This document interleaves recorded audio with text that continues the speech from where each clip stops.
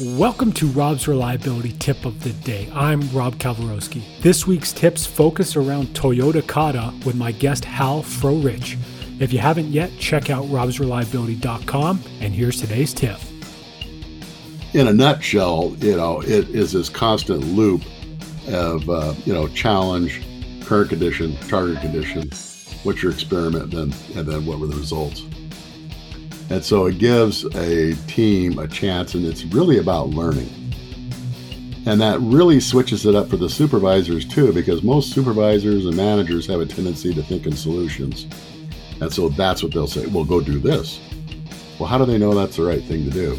So they get a chance to also learn a lot more deeply what they're managing and what they're supervising.